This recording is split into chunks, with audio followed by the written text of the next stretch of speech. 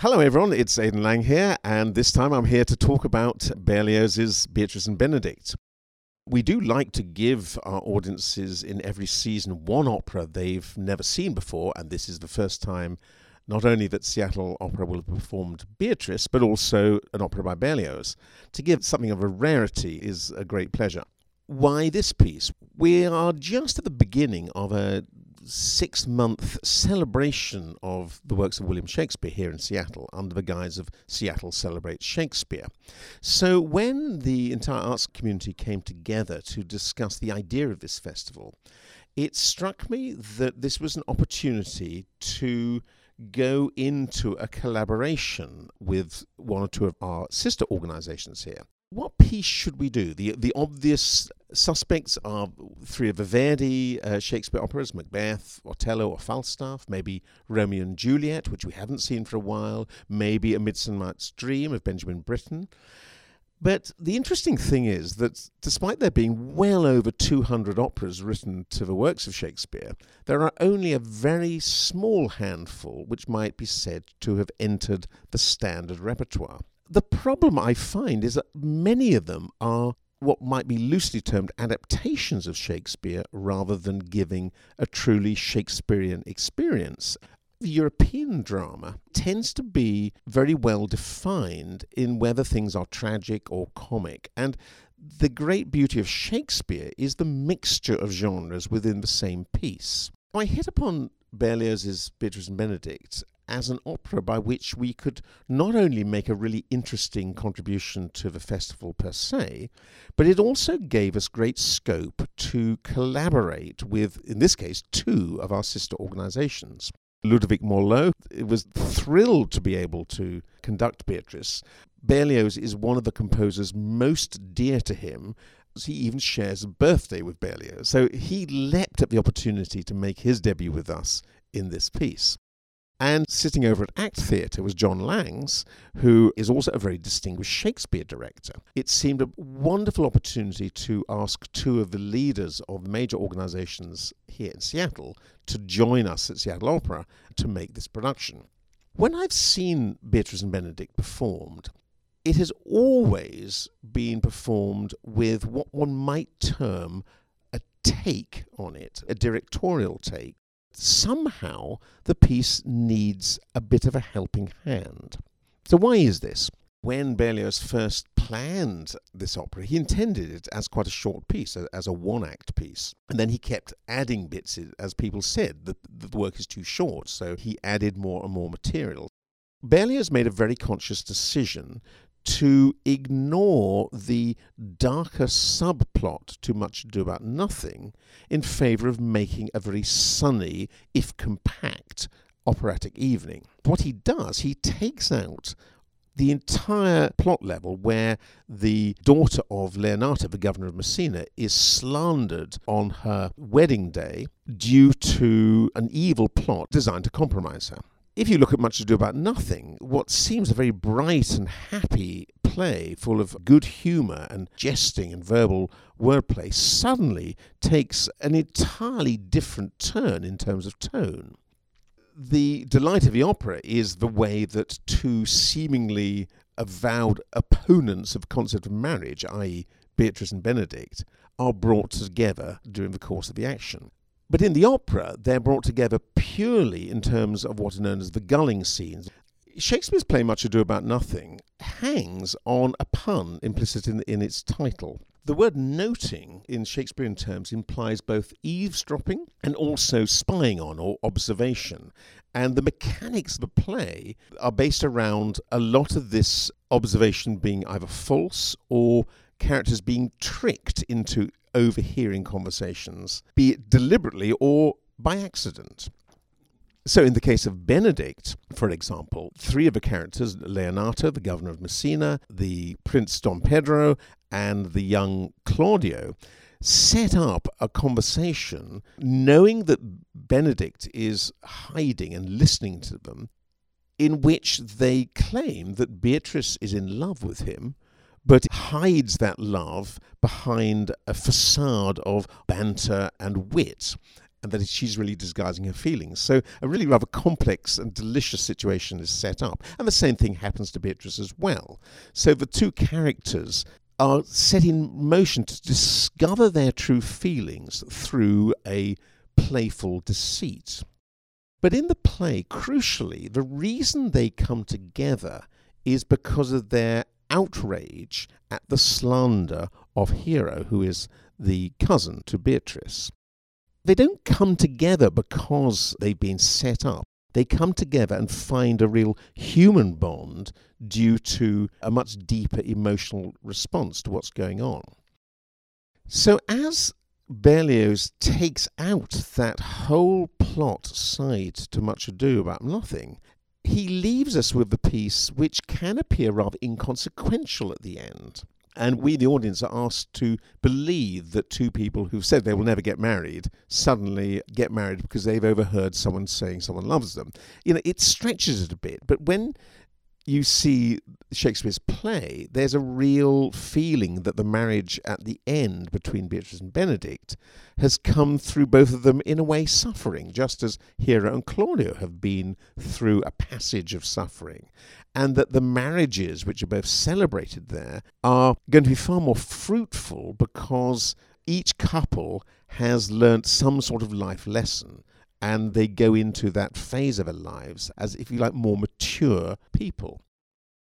For me, it was very important to somehow bring this darker side to the play. But another important decision was, what language do we perform this piece in? We made the decision to perform in English. Yes, it was written in French, but the very next year, Berlioz saw a production in German in a translation he sanctioned. He was a practical man of the theatre, and he understood the importance of an audience understanding what was going on. Berlioz's dialogues are a French translation of Shakespeare, and really quite accurate. But then, of course, we wouldn't do an English translation of Berlioz's French translation. Of course, this gave us the opportunity to simply return to Shakespeare's original text. And then it became clear that what we could do was add in at least part of that darker subplot to give a much richer experience. So over many months, it's nearly 2 years, I think, John Langs, Jonathan Dean, our wonderful dramaturg, and myself, we bounced around ideas and worked hard to compress the play in such a way that we could get its full momentum, but without giving the entire text. This gave us an opportunity to add back in the characters which Berlioz cut, namely Don John, his henchman Borraccio, Borraccio's lover Margaret, who's the unwitting tool of the dark plot. We also added in the character of the messenger and the Friar Francis, who finds a clever resolution to the dilemma later in the play, as well as needing an actor for the spoken role of Leonato. With John on board, it meant we could go to Act Theatre and enter into a wonderful collaboration with them, whereby some of their core actors came to join Seattle Opera. So once we'd made the outline of a new spoken text, it then became very clear that what we had done was create an evening which required some moments to be amplified by opera. Ludovic, together with Phil Kelsey on our music staff, looked at Berlioz's many and varied other vocal writing and came up with some pieces which Jonathan Dean very craftily added Shakespeare's own words to, which would help to amplify the dramatic moment, but still be Berlioz. And there's a precedent to this. One of the pieces we've chosen was the Shepherd's Chorus from Berlioz's oratorio, L'Enfance du Christ. But that piece itself was never written for L'Enfance du Christ. It was actually written as a sort of elaborate practical joke. Berlioz wanted to riposte to some of his critics, so he wrote this piece and published it under an assumed name, and his critics all fell for the thing, saying, "Oh, this is a marvellous piece. Berlioz could learn from this piece. Berlioz could never have written this," and of course it was written by him. And later on, Berlioz added that into L'Enfance du Christ. What we're doing is very much in the spirit of the man himself. And now we're in rehearsal. We're all tremendously excited at what seems to have emerged. It is Beatrice and Benedict, a sort of new version. We're offering our audience an experience which is much more Shakespearean, much more in keeping with the flavour of the festival. I know this works. I myself did this idea of putting the Shakespeare text into a production of The Merry Wives of Windsor, which I did a few years ago at the Buxton Festival. The whole evening felt heightened in a way that sometimes dialogue operas can feel that the energy level goes down as soon as the singing has finished. Here we felt there was a bite and drive to the entire evening, which was occasioned by the elevated nature of the Shakespearean text.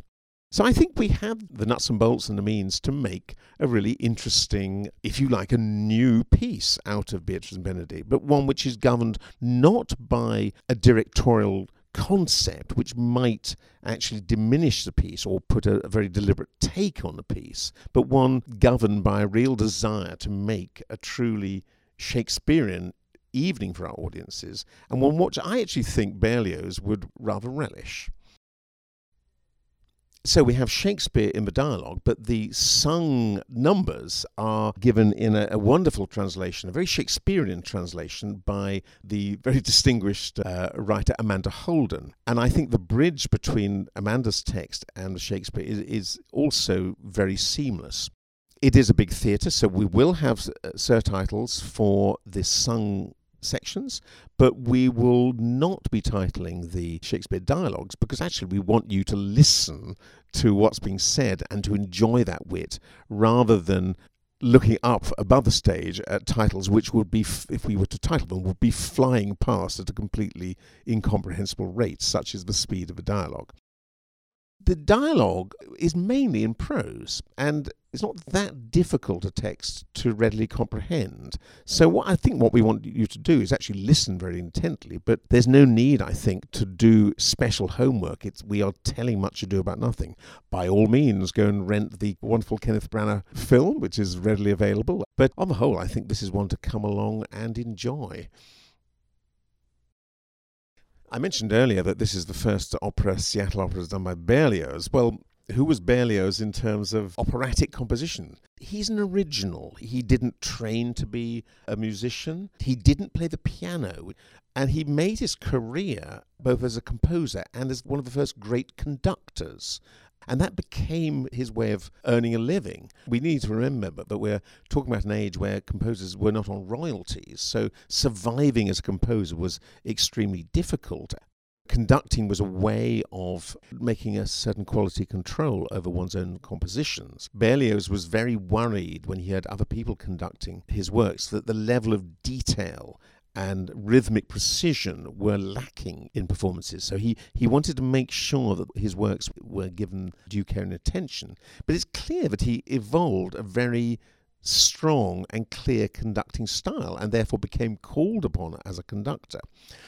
His other great contribution is his work on orchestration, and he wrote during his life 2 treatises on orchestration, which became highly influential. I'd ask you to listen out for the brilliance of the orchestral writing, which is why it's so fantastic to have Ludovic, a great Berlioz lover, at the helm to really help our wonderful partners in the Seattle Symphony to bring out this incredible writing. Listen out, for example, to the overture, which lasts about 7 minutes, and it's a dazzling piece of work.